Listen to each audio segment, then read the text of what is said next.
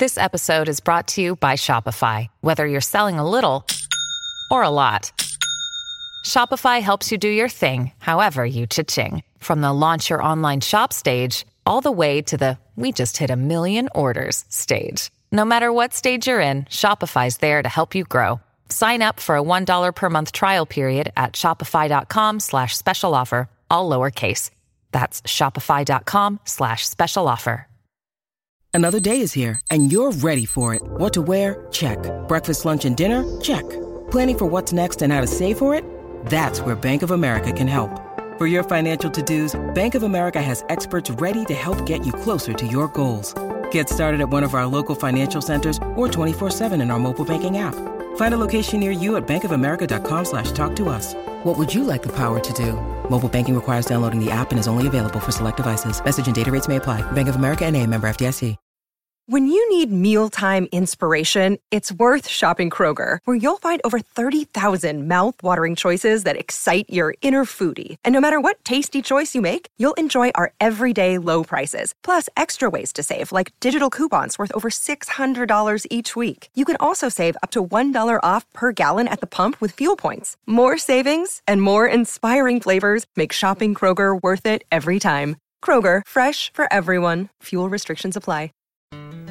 You are tuned in to another edition of Americana Music Profiles, brought to you by Americana Rhythm Music Magazine and AmericanaMusicMagazine.com. I'm your host, Greg Tutwiler. Let's jump right in to the next exciting interview.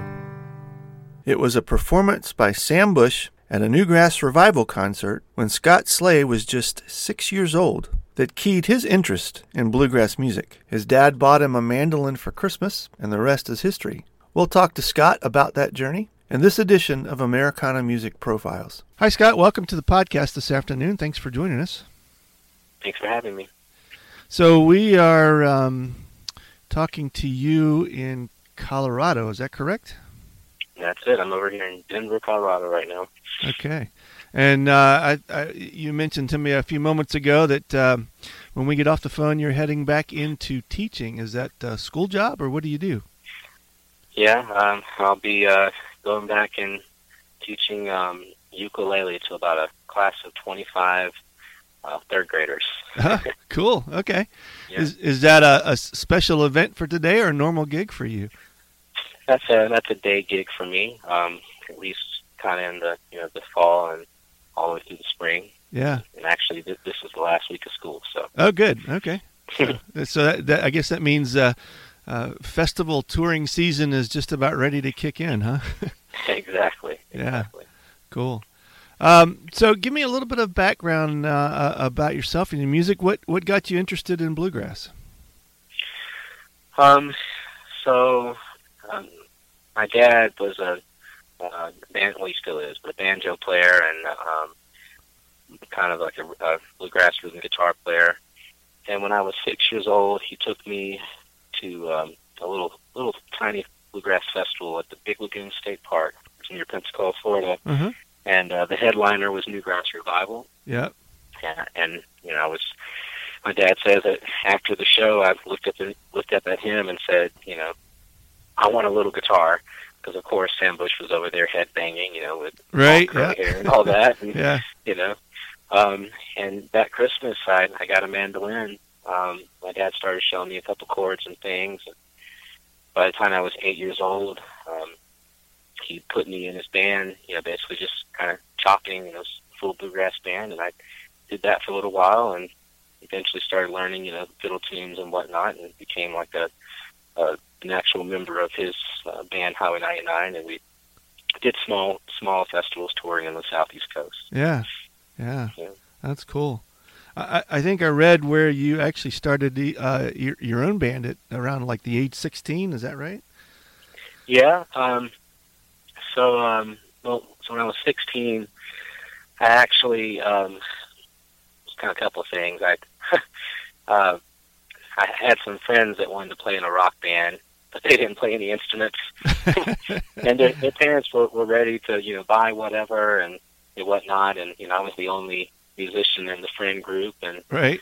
so they convinced their parents to buy drum sets and electric guitars and electric basses and sound system and all this and whatnot. And just, with the knowing that I was going to have to learn all those things and teach them. And so that's what we did. We did it was like 90s rock, a little bit of metal stuff, but Weezer and that kind of thing. But then at the same time, a friend of mine, Fred Donovan, had just left a band called the Dog River Boys in Mobile, Alabama. And he had moved to South Florida, and they were looking for a new guitar player. So I took that spot, and it was a bluegrass band. And my dad also joined the band playing dobro, and I did that all the way through college. Wow, cool. Cool. And at what point did you become interested in songwriting? When did that become a part of this for you? Well, my mother was an English teacher, so she, growing up, there was always for fun, in the summertime and whatnot, we're writing little short stories and poems and whatnot. And my dad was a musician, so I was always around music. And when I was 16 and I joined the band, Dog River Boys, I asked the band leader, Phil Proctor, where did the name come from? And he said that there is they used to practice, before I joined the band, they either everyone lived in Mobile and had to drive over a bridge that went over Dog River to get to Hurley, Mississippi, where the banjo player lived, Johnny Holston, or vice versa. So they were always going across Dog River, and they just kind of decided to name their band that. And I said, that's a great story, but do you mind if I write a song called Dog River? And he said, sure.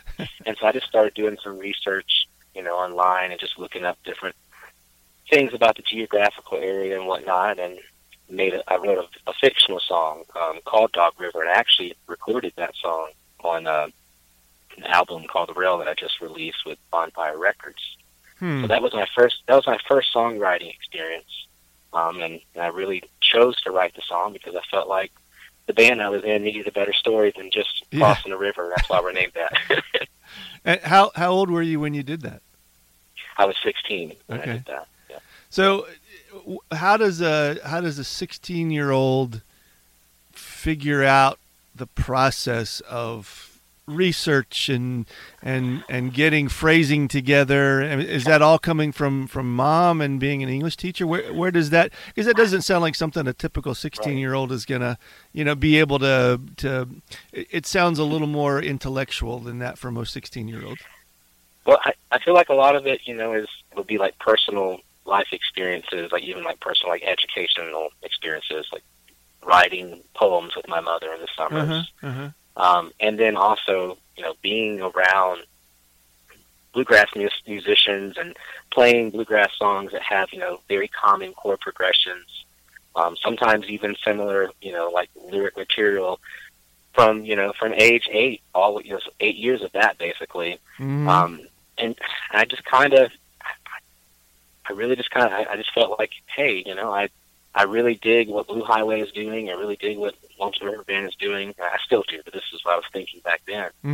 And I just decided that I wanted to write this song, but I didn't really know much about Dog River other than there was a bridge that crossed Dog River to get to Mississippi, or the other way to get to Mobile, Alabama.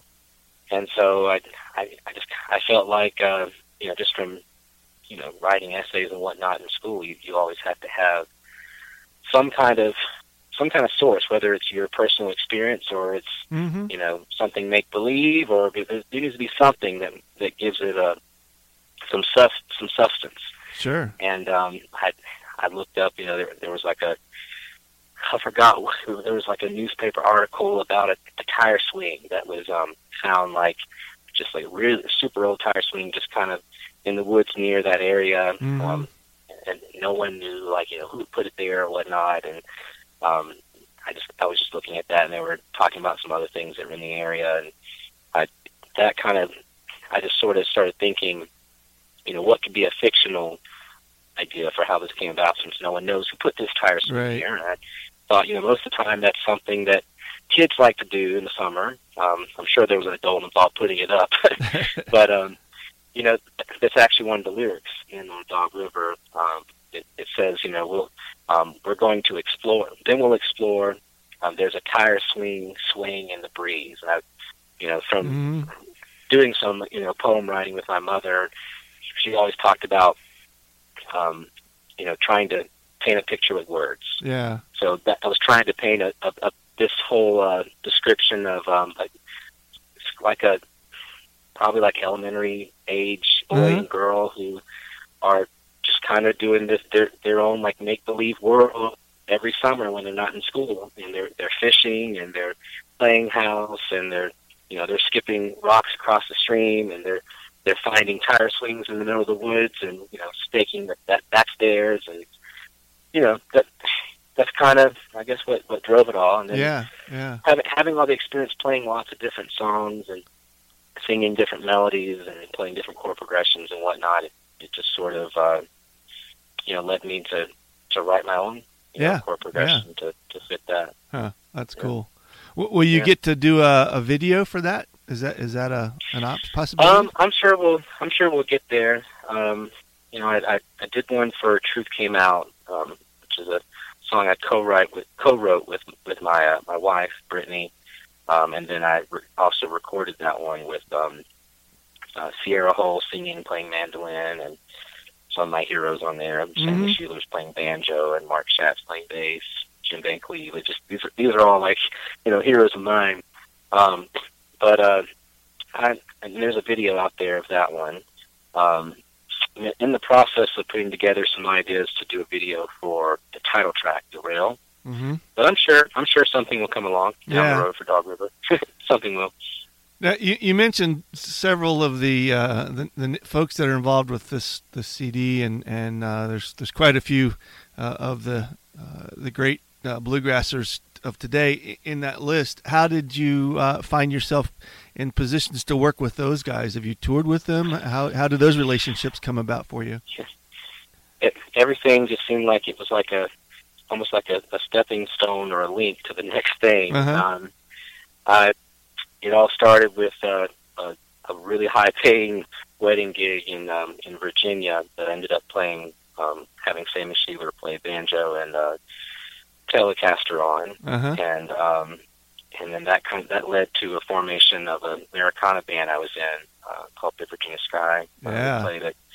Played at IBMA. I think it was like 2015. I can't remember, something like that. So that was that, and we recorded an album and ended up, you know, through the connection of Sammy, getting you know, Sierra to make an appearance on there. We had Randy Kouris on there, and some other folks too. And then, you know, when I decided I wanted to do you know, a solo project, I reached out to Sam again. I'd been playing with Sam off and on.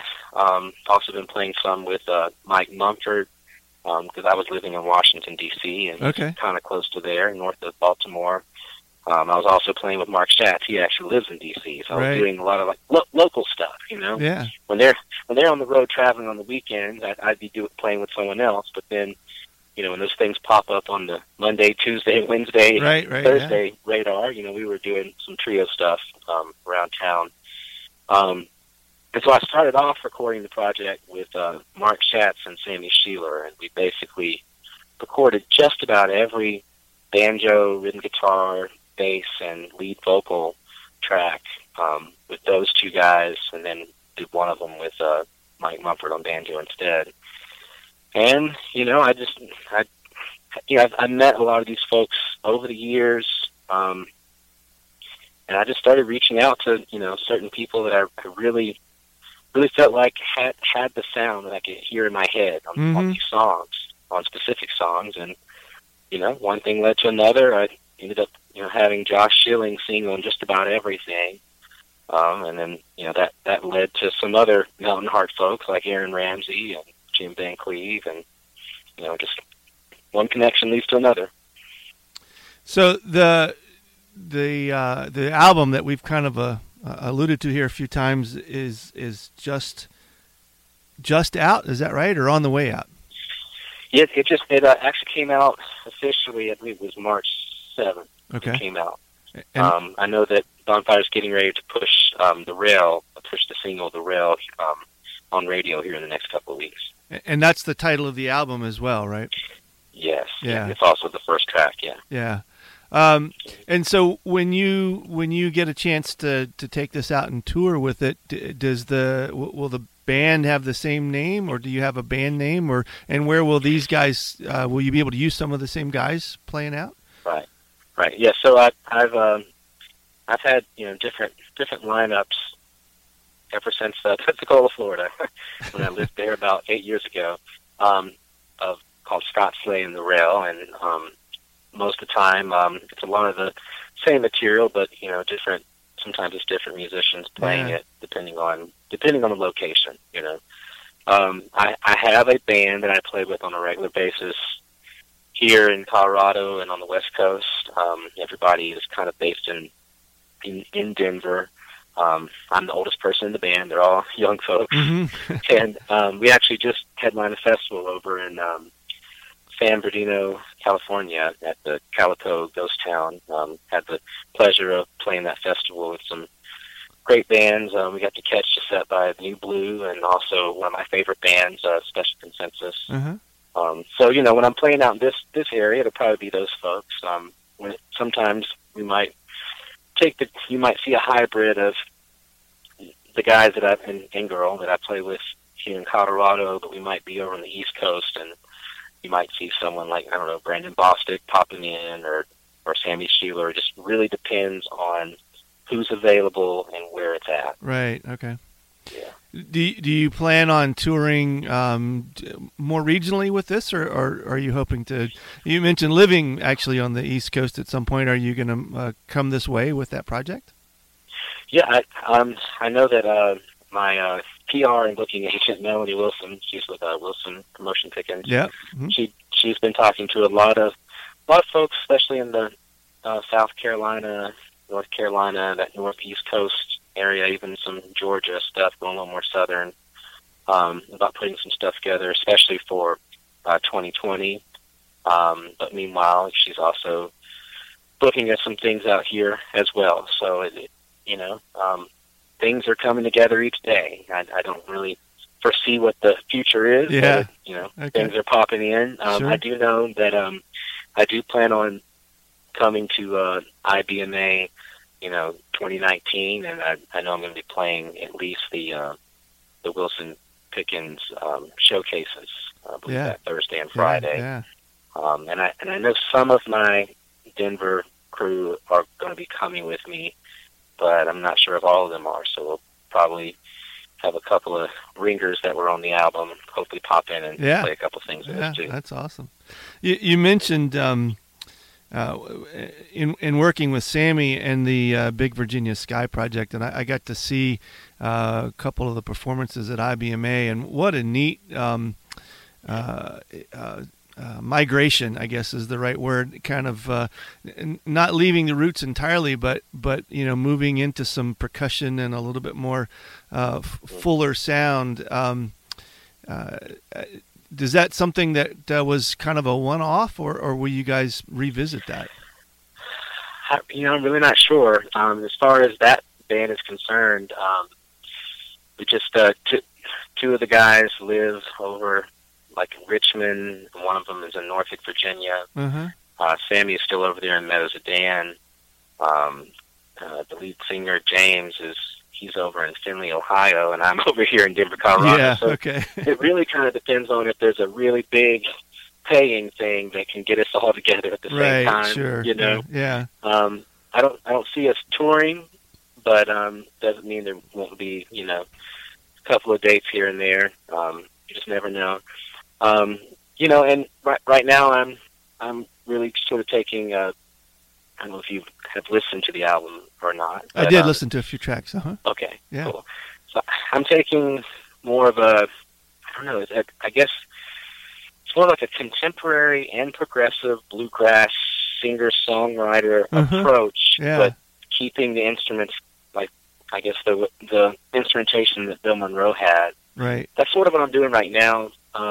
and you know, I do kind of plan on doing that for a while. But Yeah.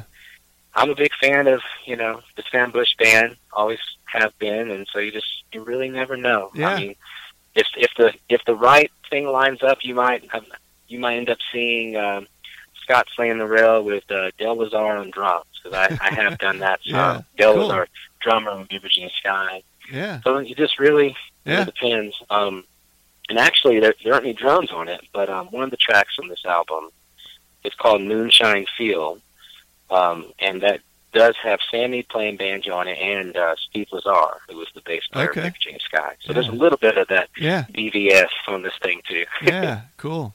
Yeah.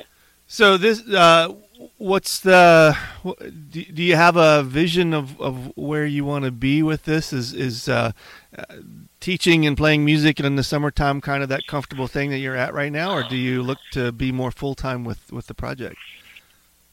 Well, full disclosure, if you have anybody out there who is thinking about moving to the Denver, Colorado area, fellow bluegrasser Scott Slay is a realtor for Equity. Yeah. Okay. So I'm in the process of slowly, maybe faster, but transitioning from full-time teaching into part-time teaching and eventually full-time bluegrasser / realtor. Yeah.